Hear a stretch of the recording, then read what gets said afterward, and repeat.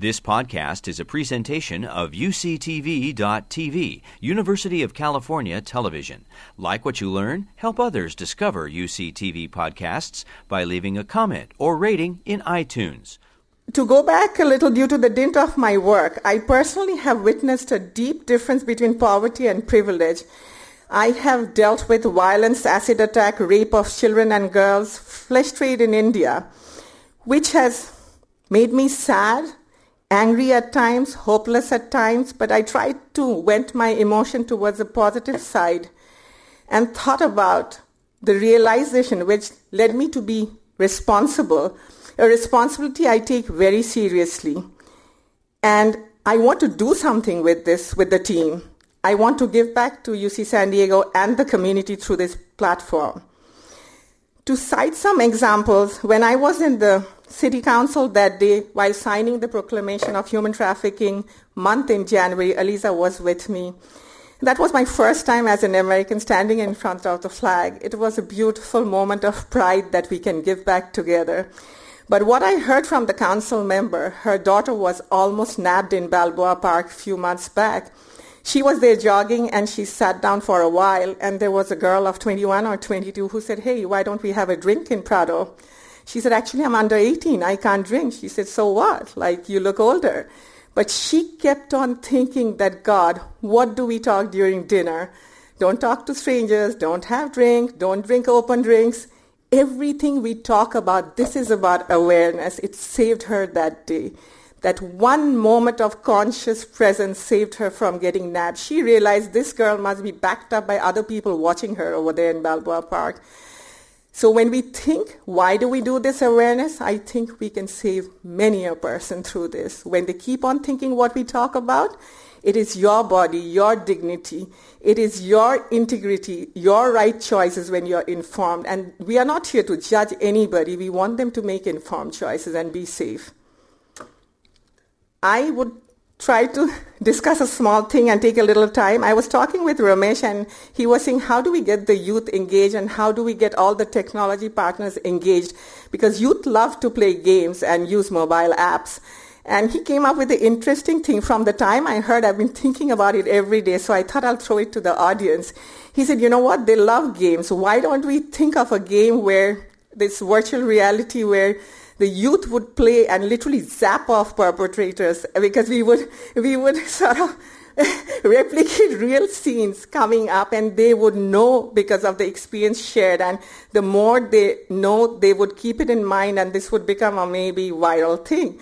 And I thought, wow, today I leave it to the room of technologists and investors. We should come together with UC San Diego to maybe invent a mobile game so that the youth can get engaged more and know from that app.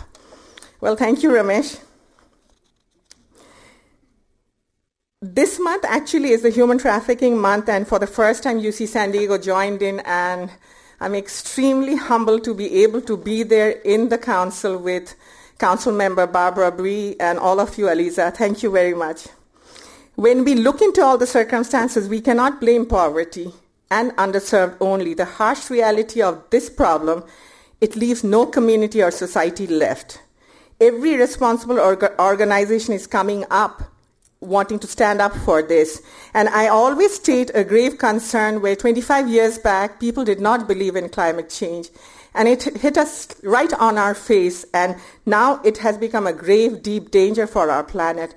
What if today we don't give time and effort to ensure that we instill values into our families, communities, our friends? If we don't nurture within us, our families, good values, moral characters, we may find thrust upon us a world which will be starved of people of character and value in the years to come. All of us here are a part of this change and solution. We need a world of humility, trust, courage, love, respect, tolerance, inclusion, liberty in pursuit of happiness. The true fact remains, your eyes do not see what your mind does not know. So the more we educate, create awareness, raise our voices in solidarity, the solutions will surface.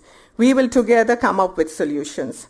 Know that silence allows the perpetrators to grow unseen. The more we talk, we are aware, we weaken the perpetrator's strength. Yes, and know that it's okay to talk.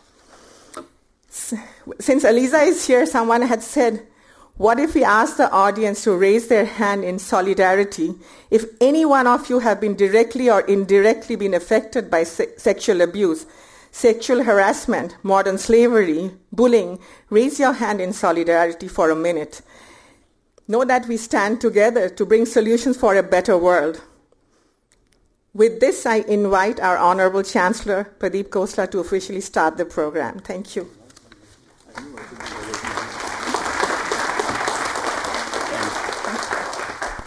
Thanks, Naila. I knew I should not have raised my hand. That's what I get being invited here. Okay. Thank you, everybody, for being here. Thank you, Naila. I just want to say a couple of words. And some of you might be wondering, why is it that UC San Diego is so interested in being a partner in this and supporting this? Part of the reason is because we have Naila, and she's a champion of this cause, so we appreciate it.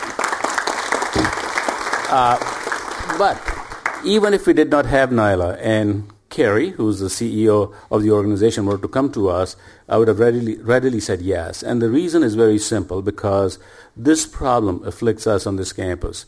And my job as Chancellor is not only to create a great campus, a great educational environment, but also to create build a safe campus.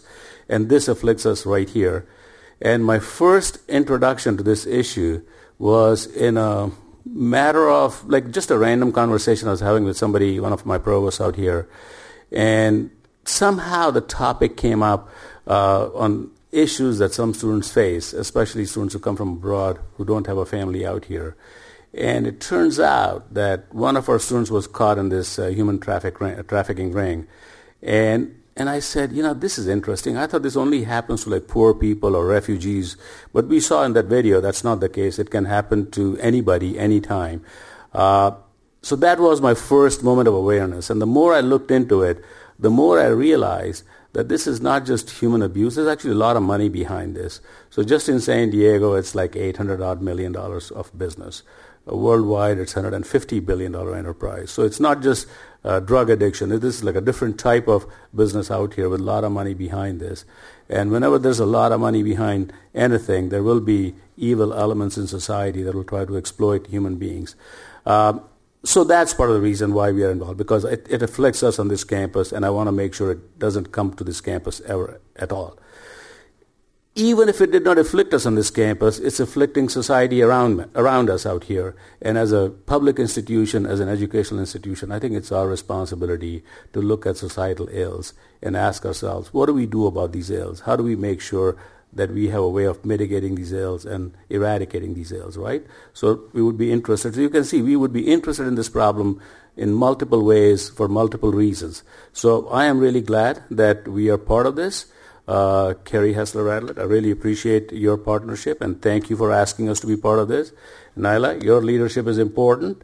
And our esteemed District Attorney, Stephan, thank you for making San Diego safe. I know it's a big business. I want to be here when this business is worth $0 in San Diego. So, welcome everybody, and thank you.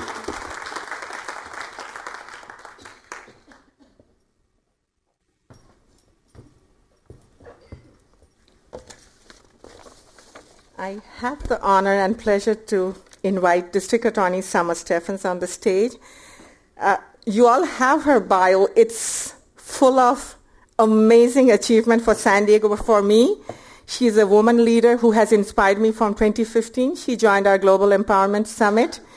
And I did not know I would settle in San Diego and be with UC San Diego at that time, though UC San Diego sponsored the program. But from then on, I followed her. She's a big inspiration for me and for all of us. Thank you so much for being here. Thank you.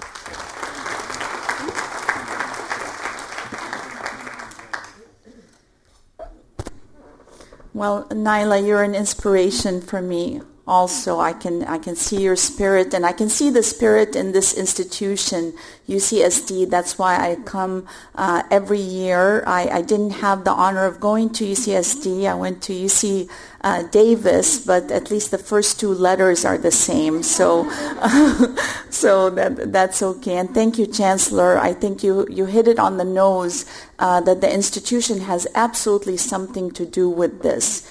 So I've been fighting this issue for a very long time. I've been a deputy district attorney and grew up in the DA's office, have spent more years being a prosecutor fighting injustice than I've been alive not doing that job. So 28 years, and I've entered my 55th year now, and we have a long way to go. I'm the only district attorney that has grown up through the ranks, from baby steps all the way up to being district attorney. And what that means is that I've seen so much pain. I've looked in one too many victims' eyes. And when people ask what this work means, it really is about that look. It's very, very hard for me to describe what that is, but if you've seen it, you understand it. It's the idea that somebody thinks that they can take that light of dignity and that soul of humanity out of a human being and make them inhuman, make them a product. That's the look that drives, I think, many of us in this room, whether we've seen it or have experienced it through the compelling video that was shown of the young girl. It is that thing that drives us all to action. So having been in this work now for 28 years, and since 2005 having pioneered the Special Victims Unit at the DA's office to fight sex crimes and human trafficking, I think that awareness is a key. It's really important. You can't fight something that you don't know what it is. But this year, the year of 2018, is the time for beyond awareness. It's the time to speak up. It's the time for no more, and it's the time for action. There is so much power in this room, and once you leave this room, commit to something, I would say. Commit to something and finish that job, that commitment. It's hard to do, but you have more power in this room, in each one of you, than you realize. The fact that you could come to this campus and be part of this campus is incredible. I want to give you some good news, and then I'll give you some bad news. So the good news is this has been an excellent year for the fight against human trafficking. So much has been accomplished. So what do I mean by that? There's an intersection, I think, an intersection when it comes to injustice in whatever form it takes. And the fact that some speak out about injustice allows others to speak out about injustice. There's an intersection. There aren't really borders or lines. And I'm going to explain that through a simple law that we passed this year that was signed by the governor to explain this intersection. So we proposed a law, and you would think that this law was a no-brainer, as I call it. But I've learned in this business there's nothing like a no-brainer so long as there are people who don't have a brain. So things that seem very clear to me in my own head, my simple mind, it just aren't that clear to others. So this law I thought was going to be no problem. What the law simply said is that we want to give equal protection to victims of sex trafficking as we do under the law for victims of domestic violence and sexual abuse. So that years ago we passed laws when it came to domestic violence and sexual abuse so that acknowledging the trauma and the pain and the length of time that it takes for those trauma bonds and for the entrapment and for people to regain their lives, that allows in courts to use the testimony, to use the support of prior victims in order to add strength and support the current victim. And that's only after a judge reviews all the evidence and decides that it's fair. So that in domestic violence, for example, we find that the same perpetrator had abused his ex-wife and had abused several girlfriends. That's his pattern, is to beat people and choke people and hurt people. And so with the current victim who is in trauma, she needs the support of other victims to show this pattern. The same with sexual abuse. In the tough sexual abuse cases, we see patterns of sex predators striking again and again, finding their vulnerable victims time and time again, and to be able to show those patterns after review by a judge. So I thought that it would be very simple to do the same thing and put sex trafficking victims on the same footing and with equal protection of the law. Not so. It was a huge fight with Senator Atkins agreed to fight for this bill. We fought through the Assembly and the Senate, and we got through both houses, but it was not easy. We had to really explain, because the question again was, but these are different victims. And the reality is, when we look at injustices as being just different, we can't join and fight them. We're in silos. But actually, just like Dr. Martin Luther King said, injustice anywhere is a threat to justice everywhere. So when we look at this is far away from me, this is happening in India, or this is happening in Mexico, it's not happening in my neighborhood, it's happening in Southeast. That keeps us trapped and not able to come together. That's the division that really exploiters want, so that we feel that it's far away and we don't come together to fight it with the energy of the combined force. So it's really important to break those things down.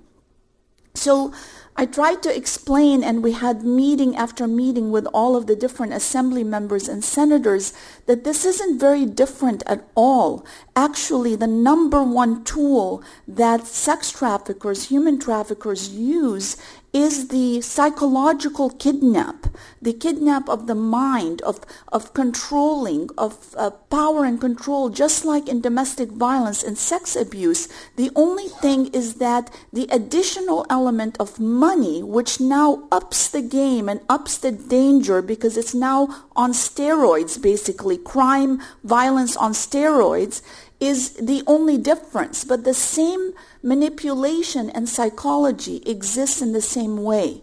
Nothing really showed that more than the study that Dr. Jay Silverman from your university did, where he talked to hundreds of prostituted women in Tijuana, and found that the number one reason they came to be that was somebody posing as a lover, a boyfriend, for whom they were doing this, and were trapped in this psychological kidnap before the violence came out. So the intersections, they really were not different crimes, they were just different ways of doing the crime, but for the same power and control and for money. The money element makes it more complicated. In the end, we were able to talk to Governor Brown. I had a very special phone call with him, and I got to really brag about the efforts in San Diego, the scientific studies, the work that's being done. I sent him another study from San Diego that showed these intersections that was done by USD in Point Loma Nazarene, and discussed Dr. Silverman's study, and all of those things to explain and to counter the research papers, which I'm certain UCSD will never produce, that basically coldly separate crimes and put them in different silos where they don't fit and separate them. And that's what he was looking at. So that was a win. That law passed, and for the first time, we have this intersection and a way to look at this totality of violence together in the same plane: domestic violence, sexual abuse, sex trafficking. So that was a win. Another big thing was the passage of AB 1227, which was the law that now for the first time requires schools to educate teachers and staff and mandated reporters and to educate their students about human trafficking and about exploitation. This is so important because I cannot tell you how many child molest victims I've talked to that were fixated on the concept of a stranger because we have so much told all our kids about stranger danger, and that's what we focused on in prevention.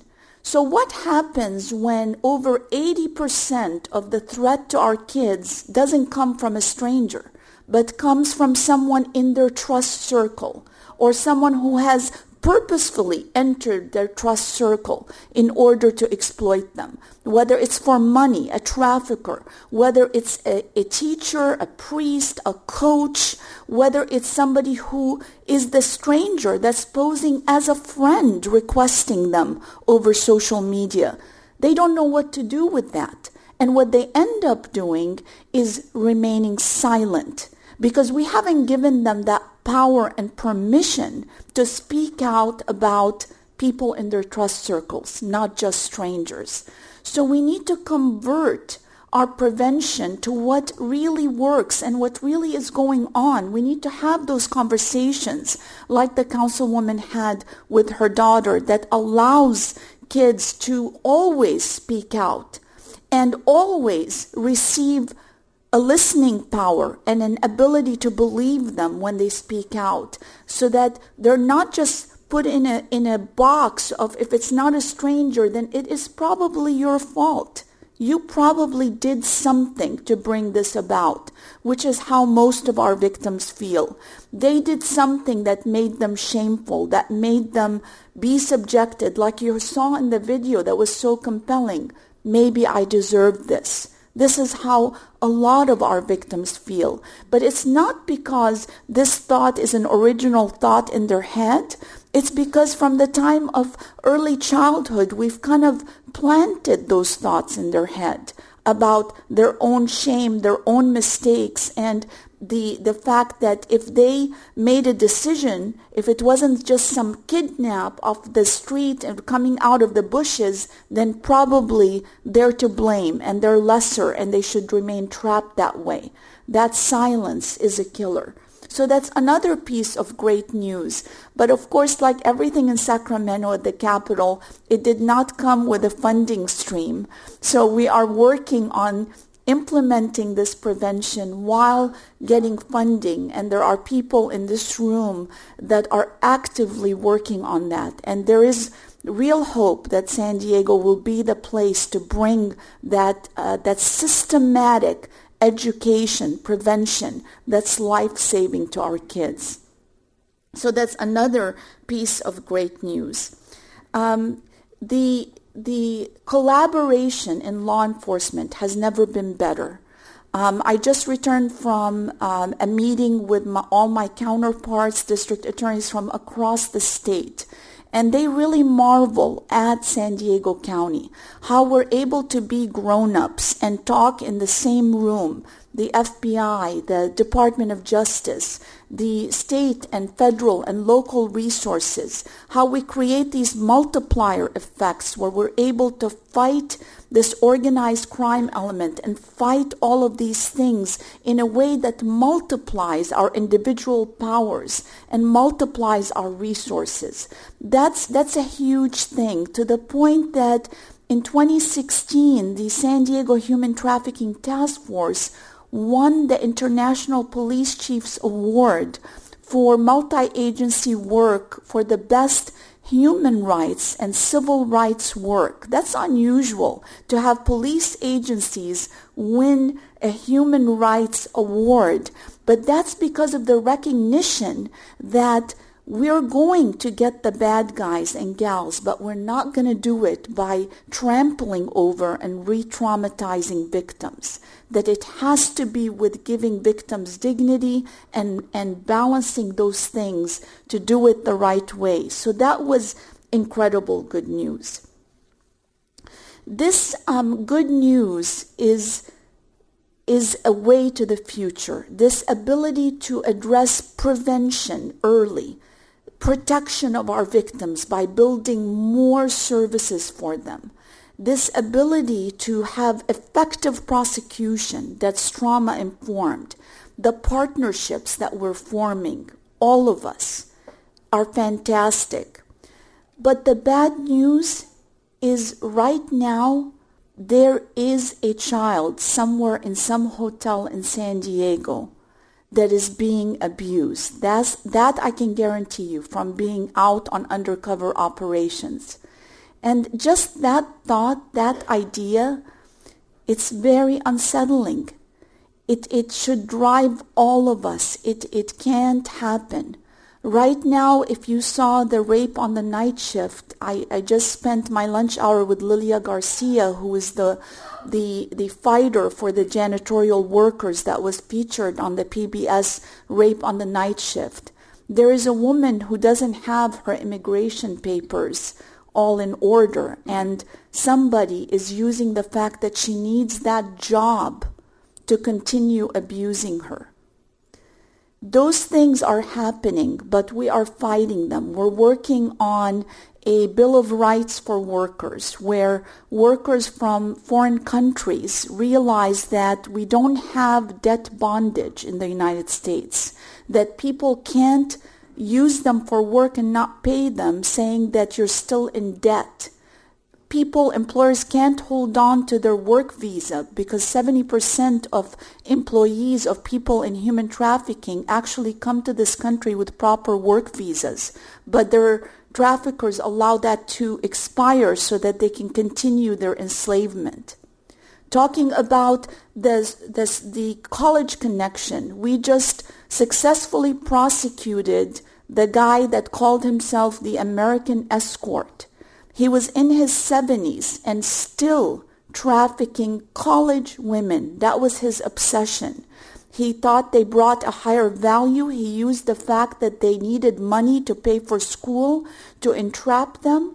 And he would often drug them and videotape them for his own fetish while selling them on a closed website to customers.